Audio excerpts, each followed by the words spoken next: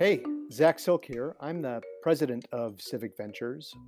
Today, we are going to be listening in on a program that we do on Nick Hanauer's Facebook page. We do a review of the week's news on Fridays, and you can check it out by going over to Nick's Facebook page. And we talk about the news of the week, what's overrated, what's underrated, and it's a way for us to kind of review things. It'll be familiar to you. We mostly talk about economics and politics and how those two things collide. But this last Friday, I talked to one of my close friends and a political expert, Christina Uribe, and we talked about the coming election, which is today. And we did an AMA. On this episode, we hope that we bring a little clarity to the political and also economic ramifications of the results today. We think we can give you some sense of what's likely to come, what it's likely to mean, and we hope it gives you some ease as you head into tonight. If our questioners were any indication, many of you are probably feeling some anxiety about today, and that is totally reasonable. But here's a couple of things that I want you to think about, and it came out in our conversation with Christina. The first thing is, it is an extraordinary display of civic engagement we are watching. We are watching record turnout year over year over year. To be clear, it's not unique to this year. 2018, and 2019 showed record turnout in elections all over the country. We are seeing an unprecedented amount of civic engagement, and that is the future of the country. And so no matter what the outcomes are tonight, and it was likely to be several days ahead as we sort out who won this election and we count every vote, you should know that we are in a period of unbelievable civic engagement. And we here at Civic Ventures and Pitchfork Economics really do believe that the people are on our side. And what that really means ultimately is when we're all engaged, the politics will get better. The most important thing, of course, is you should make sure you vote. If you have not voted already, you still have time. Please make sure that you participate in the process and enjoy the episode.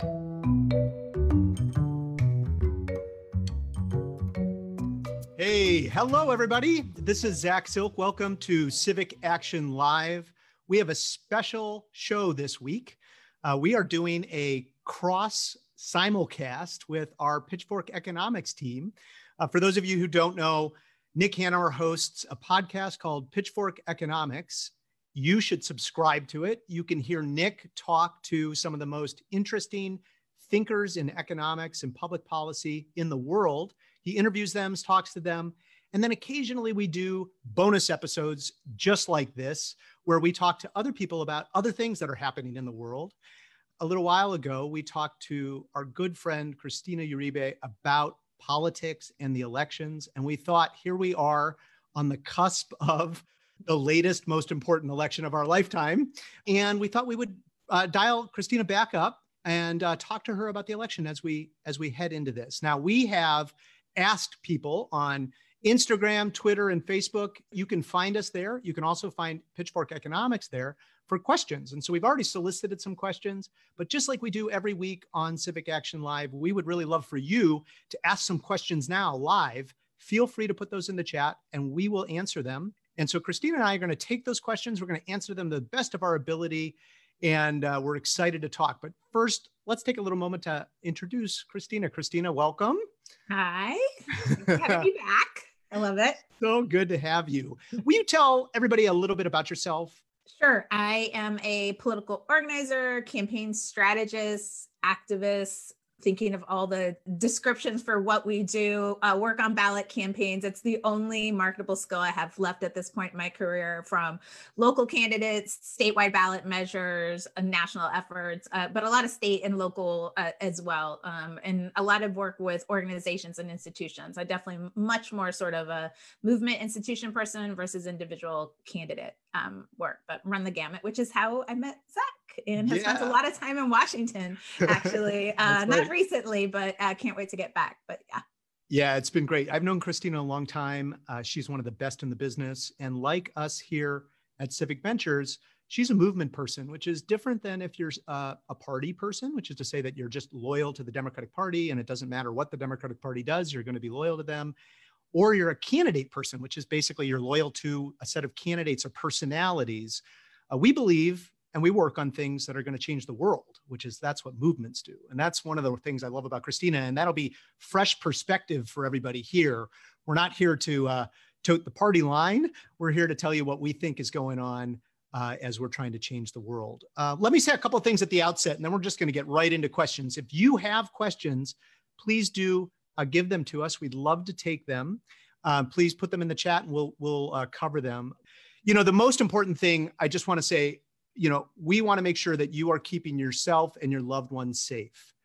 We are in the middle of a pandemic. We totally recognize that. We don't spend a lot of time on this show talking about it because it's just part of the overall atmospherics.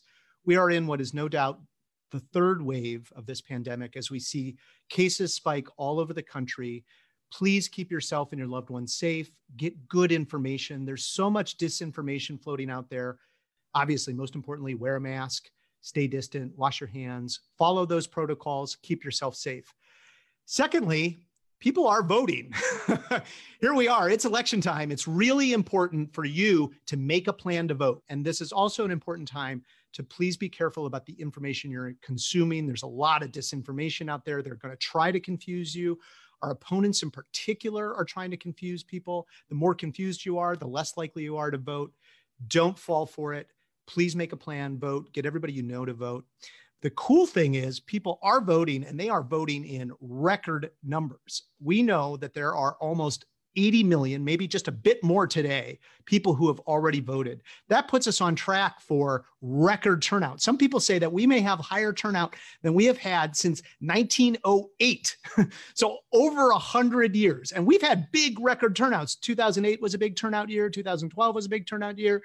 We know that there were big turnout years in the 60s. These are big turnout years, but we are now talking about record turnout. 80 million people have already cast their ballot. And in some places, and the state that we've been kind of looking at is Texas. Yeah. They have already counted more votes today than they had in 2016 in many places in Texas, including the Houston area, which is a growing metropolis and really a key to winning Texas. So anyway, really, really impressive stuff. Christina, when you think about voting, when you could just give our everybody listening today, what do you think about and what should they think about as they're headed into this last few days? Yeah, I mean, you already said make a plan for folks who have it. And so we've had record numbers, but we also know there's a lot of people out there who either requested a ballot and haven't sent it back. So to your point, like put in a Dropbox or take it to your polling place or register voters on, election day, a lot of early voting sites in tons of places. You just said Texas, Harris County, we were saying earlier, just yesterday went 24 hours. So to reflect that, like not everyone, because there are still people working, work, these weird schedules and can't even go during the early voting hours. So they just make it 24 hours. So if you're coming off your shift at like 9 p.m. or 10 p.m., you just go over and vote. We've seen arenas, right? In the NBA and Major League Baseball here in Oakland, the Coliseum is an early voting site and it's going to be open. And it's great because a lot of times some of these arenas are located in places where there may be more disenfranchised voters or voters who are typically not sort of a focus of outreach or don't hear enough to then like sort of drive by their arena and it's like, come vote here is also, a great thing. So the record number of people who are voting, the record number of first-time voters that we know in some states are making up some of those numbers as well.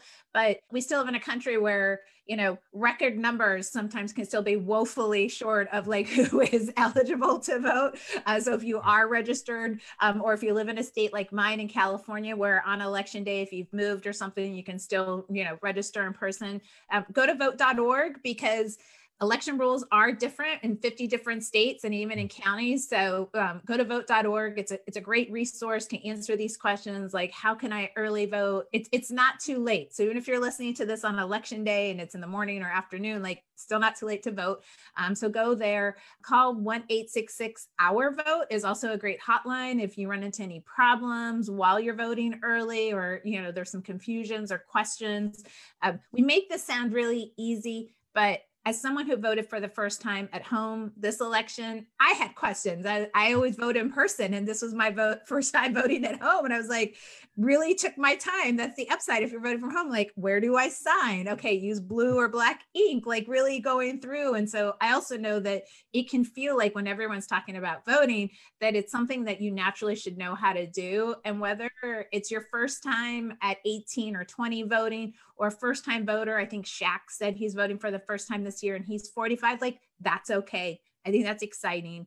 I love a sports metaphor. Elections are bandwagons. Get on this bandwagon. We're going to win. So you want to get on it. It's not too late. Like, jump on board and make sure that you get your vote in. Because as you and I both know, working a lot of state and local elections, there's more on the ballot than what's at the top of the ticket. And literally every vote counts, especially when you're looking at state ballot measures or local city council races or state legislative races, like every vote. So, famously, and yeah, right on. Let's get voting. I will say, like, famously, that people have kicked around this notion that, Donald Trump last time won by something like 77,000 votes spread across 3 states, right? That's awfully close when you think about there were like 140 million votes cast. 77,000 was the difference between him winning and losing. And let's be clear, you and I have both worked on local elections where it's tens or hundreds of votes which separate the winner and the loser. So really, honest to goodness, every vote counts. Now, I will say there's a lot of cynical people out there, and there's probably some people that are listening right now who feel like, well, does my vote matter? Why would I vote? There's other ways for me to express my activism, my desire to make the world a better place. What do you think about that, Christina? You must run into that a lot. I have said from the very beginning that I feel like in the work that I do, my opponent this year has not been Donald Trump, it's been cynicism. And people have a lot of reasons to feel that way. I absolutely get it, whether it's from the economy or student loans or healthcare or violence, against Black people and the killings that we've seen and, all the sort of movement that we've seen in the streets. My feeling has been with folks is like, let's bring that movement and that energy to the ballot box, right? That the election is not an end point, it's an inflection point. And it's an important tool for those of us who care about, like you said in the beginning, movement building and really changing policy and changing the direction of our country. This is an important tool that we can't leave in the toolbox. It's not the only one, but a very important one. And I really feel like this election is an opportunity for it actually to be about us. Not even about the candidates, but about those of us who show up and really setting a tone for the future that we want. And we definitely shouldn't be shaming people who feel that way. Like, this is again, call in moment. It's okay if you have felt that way. I get it. I have felt that way sometimes. And I do this work, right? Like, hope is a discipline. It is something you have to work at. It is a muscle we don't use enough. And so I understand that completely. And so my message always is like, this is one way. And this is really for us is sort of to take ownership over our democratic process and our democracy to really shape what comes next. So I think I love this hope as a discipline thing. You just have to keep practicing. And no one is saying, certainly not you or me, that voting is the end. That is only the beginning. It's one of many steps. We want you to be engaged. Absolutely, you should express yourself. Marches and protests matter. Contributing to your organizations that you believe in matters. Somebody's got to pay those organizers to hit the street to do the good things, right? And also voting so that you have a choice about who you are lobbying when we're going in to tell them what they should be doing for us. So it's a really important piece. It's a part of the chain. It's obviously not the end destination. So let's make sure that we all get out there and vote. There's a lot of talk, Christina, about voter suppression. Eric asks, how big of an impact will voter suppression have on the results this year? And is there anything that we can do about it? What do you think about that? Yeah. So, the voter suppression shows up in many forms, including, as you said earlier, disinformation, right? So what we can do is not spread disinformation, not feeding into that cynicism, voting again, and then once you voted, get your friends to vote, get your family and friends. Those texts that we're all getting, we talked about this, those aren't from bots. Those are from volunteers who are like, what can I do? How can I make sure, people who are delivering food to the polls, right? Like, long lines in a functioning democracy should not be happening, but we know that is the case. So there's folks who are bringing music to the polls while folks wait outside, who are bringing, food to the polls, showing up and sort of like bearing witness to what's happening, I think is important and being a resource for folks around where they can call. Like I said, 1-866-OUR-VOTE. We know there's a lot that's happening with the courts and different challenges, but the best sort of way we fight back against that is overwhelming numbers. Like that is how we win this. Is there's no doubt there's overwhelming numbers in doing what's in our control. You know, I love a sports metaphor. You think about what the other side's doing, but the folks who are successful run their plan, run their game plan, know what they're going to do, have confidence in what they're doing. And again, like I do believe we're going to win, and we should start acting that way.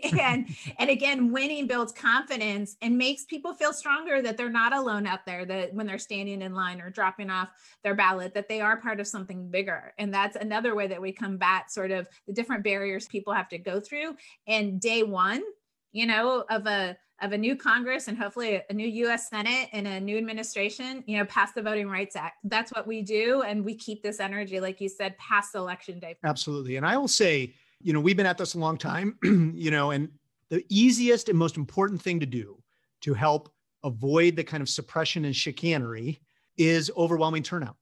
Mostly suppression and chicanery work on the margins. Mm-hmm. And when they're low margins elections like 2000, or 2016, that's when they work. When they're high turnout elections, where the margins are not so close, like 2008, for example, it makes it a lot harder. Let's be very clear. In 2008, they were trying to suppress the vote too. Oh, They've got this machine running for a long time.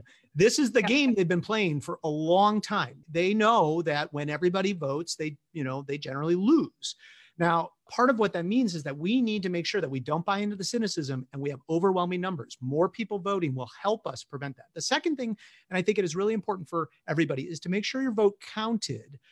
Just because you submitted your ballot, so many of us are voting from home. So many of us are voting with a ballot that we're putting into a box or turning over. Just make sure that vote got counted. There's ways to track it. Almost every state has a tracking mechanism. You should make sure that it counted. Follow your ballot till it's counted. If it's something has gone wrong, it might be that your signature changed, or there might have been something that where it didn't wasn't received in time. Make sure that you are following your ballot. The third and final thing is just making sure that you are supporting the institutions out there who will be fighting this battle. The election is going to be had on Election Day, but all the votes won't be counted on Election Day. That's not the way it works. It's never worked that way in this country. And it's important that you continue to support the people that are going to be protecting the counting process as we go. Christina, you always talk about this. It's not on election night, as Donald Trump keeps saying that somehow we're going to the election is over on election night. That's not the way this works. Can you talk a little bit about that? Democracy takes time and it's worth it. Right. And so we want to get it right. And those of us on the West Coast who have had voting at home or vote by mail or absentee ballot a little bit longer, here in California, Los Angeles County, it's really big. It's bigger than some states. They take their time getting it right and making sure that every vote is counted. So we need to count every ballot, but it's also like every voice counts. Everyone's gone through all this work. And so being patient and knowing it comes in waves, especially in COVID, it's really important to remember that they're also taking safety precautions in a lot of registrar's office, a lot of local county offices around how many people can be there, right? Like they have to have safe protocols as well. And so the counting that comes in on both election day voters, and then having to process, different states have different rules around when they can start processing. In California, you can start processing, not counting, but processing. So what Zach just talked about, the signature, checking the signature, making sure, that the envelope was sealed correctly, all of that. And I can't emphasize enough, follow your ballot. I got a text that told me my ballot was received and is going to be counted. And I was like, yeah, again, I had never voted from home before. So I was like, okay, even I trust the process, but I was sort of like, okay, goodbye, little ballot. I'm dropping in this box I've never used before. So that takes time. Record turnout. This is mostly, yes, local election offices who've been doing this a long time, but in a lot of states, voting, absentee voting and vote by mail is very new in places like Pennsylvania and Wisconsin. So we want them to take their time to get this right. We want them to count every vote. We want people to have the opportunity that if something's wrong with their ballot, they're contacted and know they can come down and, prove it was them or or do a new signature, whatever it may take. Again, this is such an important election. We wouldn't want to rush it. And it does take time. I do think folks should expect, because of COVID and again, record numbers of people voting, that, by Friday, we should have a good sense. Obviously, this is both on our Civic Action Live and on the podcast. We talk a lot about economics. And so people have some questions on economics. I thought we could just talk this thing through. What do you think is going to happen to the economy in the short to middle term if there's not a peaceful transition of power? Damien asks. And then after a win, assuming that Biden won, how will that affect the economy? Well, let me say a couple of quick things. First and foremost, we don't know what's going to happen with the transition. Donald Trump is a unique character in American politics. We just have never had anybody quite so willing to destroy norms. And there is a norm in American civic life that you have a peaceful transition of power. It's actually not a rule. It's not in the Constitution. There's not even a law about it. It's a norm. And we absolutely know that he has shredded basically most of our norms. There are, of course, legal boundaries that have been helped prevent bad things from happening. He's obviously been impeached for his behavior, but this will be a dangerous time for everybody. The one thing about this is that there is a lot of institutional power that will respect the norms. And the reason for that is that, stability, one of the things about the United States that has kept us a thriving country for a very long time, even though it is not, people are not thriving equally, is we have a lot of stability. People really want stability. Stable transitions of power is an important part, even in times of real tumult, world wars, pandemics, otherwise, we've had that. I'm not suggesting that there will not be some real problems. My guess is the stock market will probably respond poorly to a contested transition of power. I think a lot of the most powerful institutions in corporate America and other places will not respond well to these things. It's important that we as citizens stay resolved. We believe in the rules and we believe in the norms and we're going to follow them. It's really important that we believe that a transition of power should be peaceful and we continue to express that. And we need to believe in the United States of America. There's so much of what the other side is doing. They want us to stop believing in the prospects of this country. They really want to divide us. They really want to pursue a vision of the country that is actually antithetical to the vision that most of us share. And we need to make sure that we don't fall into that cynicism. As for the economy, look, we know lots and lots of people have been studying Joe Biden's plans, and it's not just us that consider ourselves left of center.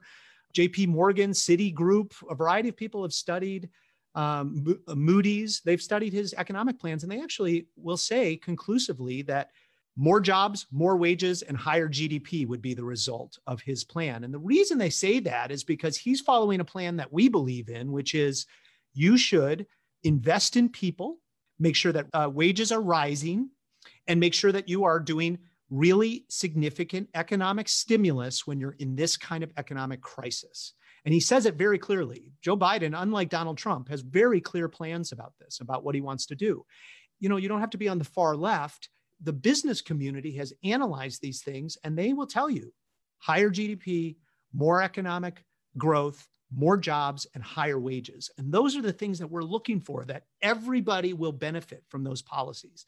And I actually think right in the beginning, I'm not sure what you think, Christina, but my guess is there's going to be a lot of hunger for quick action on the economy. We're in this terrible stall right now. We should have passed a second stimulus.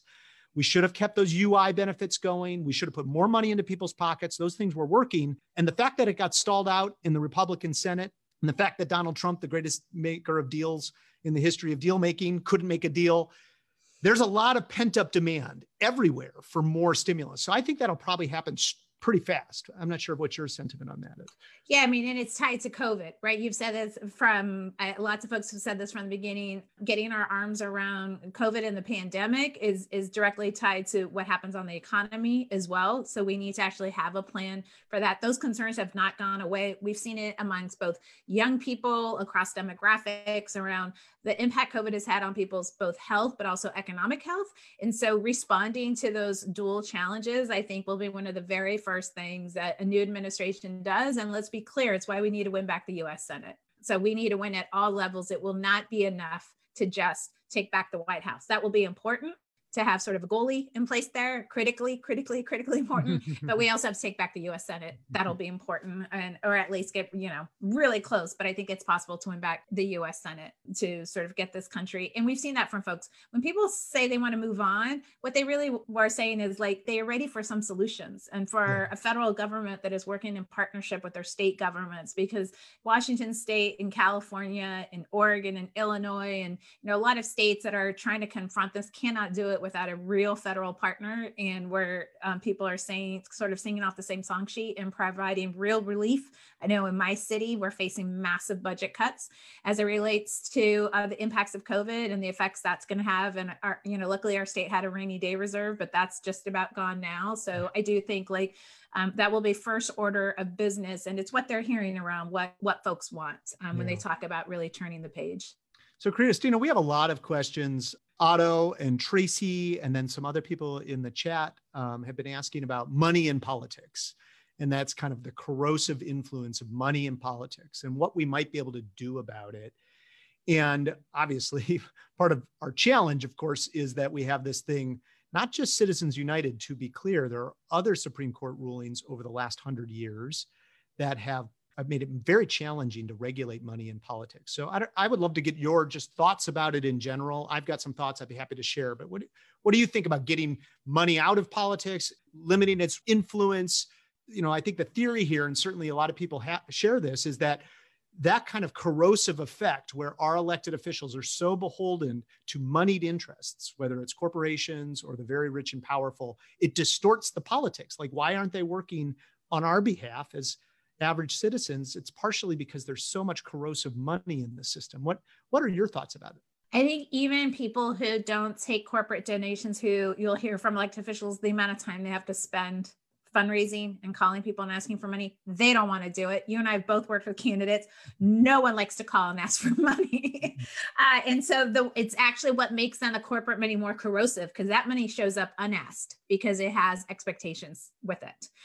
And so we've seen a rise, going back to Howard Dean, but also with Bernie Sanders, Elizabeth Warren, and even, this current election, like record numbers of small dollar donations where individuals they're $5 and $10, giving and making a huge difference.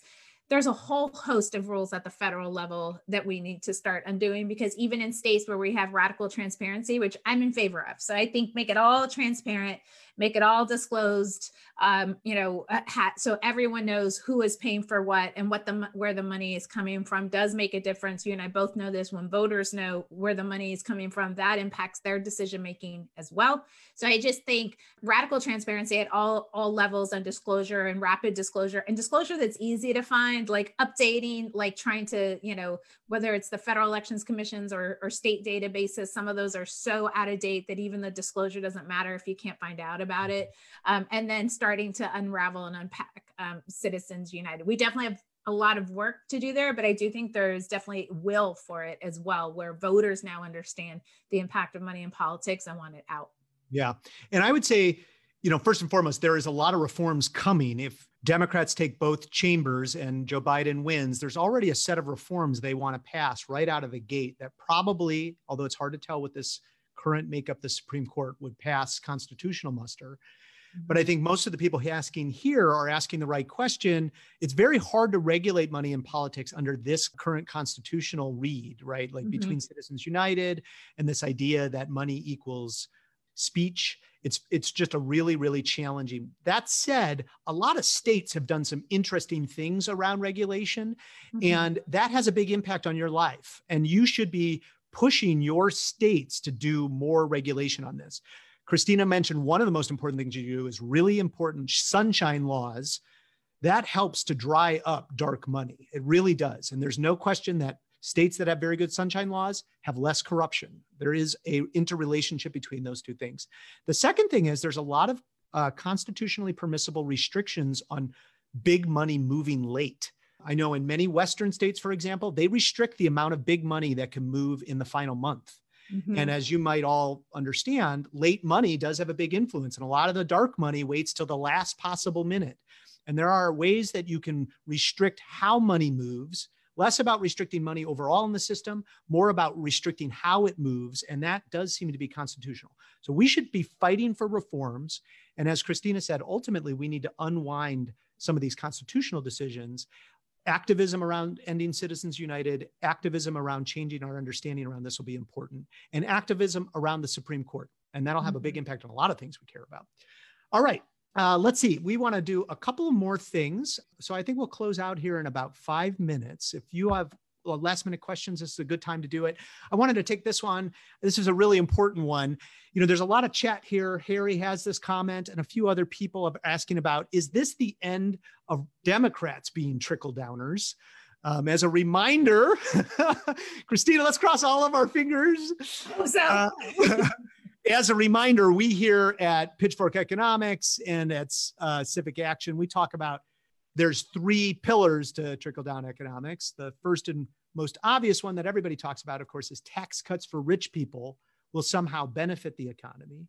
The second one is deregulating the powerful will benefit the economy. And the third is wage suppression benefits the economy. Now, mind you, each one of those are patently false. They're literally provably false. There is no evidence whatsoever that tax cuts for rich people lead to better things for the rest of us. Absolutely, this idea of deregulating the powerful, all of the worst outcomes, whether those are public health outcomes, whether those are worker safety outcomes, or what we've seen in the regulation of the financial markets with the collapse of 2008, when you deregulate, generally speaking, that is bad for everybody else. Thing about regulations that everybody should understand, those are standards. We like to be held to high standards. High standards helps everybody. That is what we want. We want to hold people to high standards. This isn't about crushing the market. We here are capitalists. We believe in capitalism. We believe in markets, but they've got to be regulated in order to have good outcomes. And then finally, this wage question. You know, the hardest thing for us has been watching Democrats give up on wages over the last, 40 years. But it really was accelerated by Bill Clinton, and then ultimately through this entire wave of the last 25 years or so, a full generation where they never talk about wages, ever, ever, ever. It has changed. Joe Biden, God bless him, he talks about wages all the time. He fought for the $15 minimum wage in the last debate, made an articulate case on it. He's got television ads running in red states that says he's going to raise wages $15,000 a year. He's really, really fighting on this question. And I'm hoping, and Christina and I are crossing our fingers, that this could be the end of it. It doesn't work. It's bad politics and it's bad policy, this idea of this trickle-down thing. And ultimately, you do not want to be playing the game on your opponent's turf. And every time that we are talking about economics in trickle-down terms, we are playing on our opponent's turf. We need to be playing on our terms. A lot of the people running for office are pretending that they're not trickle downers because it's currently very unpopular. And we'll see how they start to do being policymakers. And we're going to have to keep a close eye on it as we go. Can I just say too, Zach, on that? Because this is your topic. I was going to say my favorite thing, I don't watch a lot of debates. That's just self-care for myself because I'm not voting for. But hearing Kamala Harris refuse to call them tax cuts and say the tax bill that the Republicans passed, because that's what it was for the rest of us. I just thought was, again, really smart, because who doesn't want a tax cut? So it just becomes, we sort of buy into that it must not be bad because it's something we're going to get someday. But, it was a tax bill that the Republicans passed, signed by, the Trump administration. And that is something that is coming due on all of us. So I even just think the work that you all are doing and language is really important, where we're all trying to unlearn all this, what you just said, like it doesn't work. And we know that we're living through that. All right. Christina, do you have any, we've got an action we're going to ask people to take. I'm going to just prompt you to think about your last thoughts for our audience here. Let me tell people the action first. So here's the deal, folks. We're trying to elect all these people, but we need them to take action to address income inequality. We have a really unique moment here where a group of policymakers, particularly to Congress, are going to be thinking differently about the economy than they've thought in a full generation. And we need to make sure they hear from us. And we have a handy tool to do that. Speaking of texting, you can text RAND, R-A-N-D, text RAND to 67076. That's 67076. or you can go to civicaction.com/Rand, and we're going to post that both in the show notes and on the live stream. So here's the deal. For many of you who've been following along, you know that there was this groundbreaking study released by the Rand Corporation, one of the most reputable research institutions in the world, where they were able to put a dollar mark on the amount of money that has gone from working people to the top 1% over the last 40 years. And to be clear, it's a big number. If you feel like you've been getting screwed, it's because you have. And it's been getting screwed to the tune of $2.5 trillion a year. $2.5 trillion. And what that means for the typical worker is $42,000 a year. Can you imagine? Now, to be clear, this means our economy is very prosperous. Our economy is very productive. We are a wealthy country. That continues to be true. The problem is we're not sharing in it. It used to be that as you got more prosperous and more productive, everybody was sharing in it. Then something broke. And when that broke, the wealthy kept sharing in higher and higher amounts. So there's about $2.5 trillion that used to go to everybody that's going to the top 1%. And what that means for you is you today should be making $42,000 more a year. What would $42,000 more mean to you? Think about that. I mean, it's incredible. And so that is the kind of scale of the problem we're talking about. And that's why we need you to take this action. So again, text RAND to 67076, and you'll be able to get in touch with your congressperson to tell them, read the report and take action. All right, Christina, we just got a couple of minutes left. Do you have any other final takeaways as people head into election night?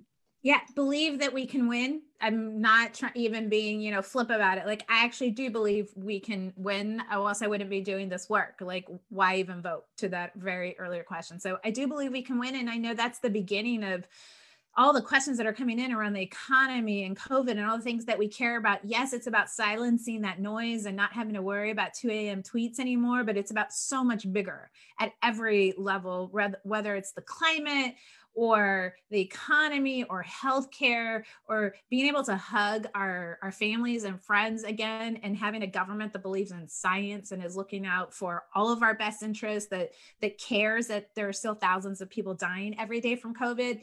That's why I already voted. That's why I'm going to do everything in my power between now and Tuesday, which is the last day to vote, not the day everyone votes, but it's the last day to vote. So I'm going to do everything in my power so I don't wake up the next day or a couple of days later having any regrets about what could I have done. This is really our opportunity. I really do feel like this is our election. This is so much about all of us and everyone who listens to your show. So I'm excited. I'm excited for Election Day. Well, thank you, Christina. It is always a pleasure to talk to you. For everybody out there, thank you so much for joining us. We really appreciate it. Follow along, be safe, be vigilant, be hopeful, and vote. Thank you all. Pitchfork Economics is produced by Civic Ventures. If you like the show, make sure to subscribe, rate, and review us wherever you get your podcasts. Find us on Twitter and Facebook at Civic Action and Nick Hanauer. Follow our writing on Medium at Civic Skunkworks, and peek behind the podcast scenes on Instagram at Pitchfork Economics. As always, from our team at Civic Ventures, thanks for listening. See you next week.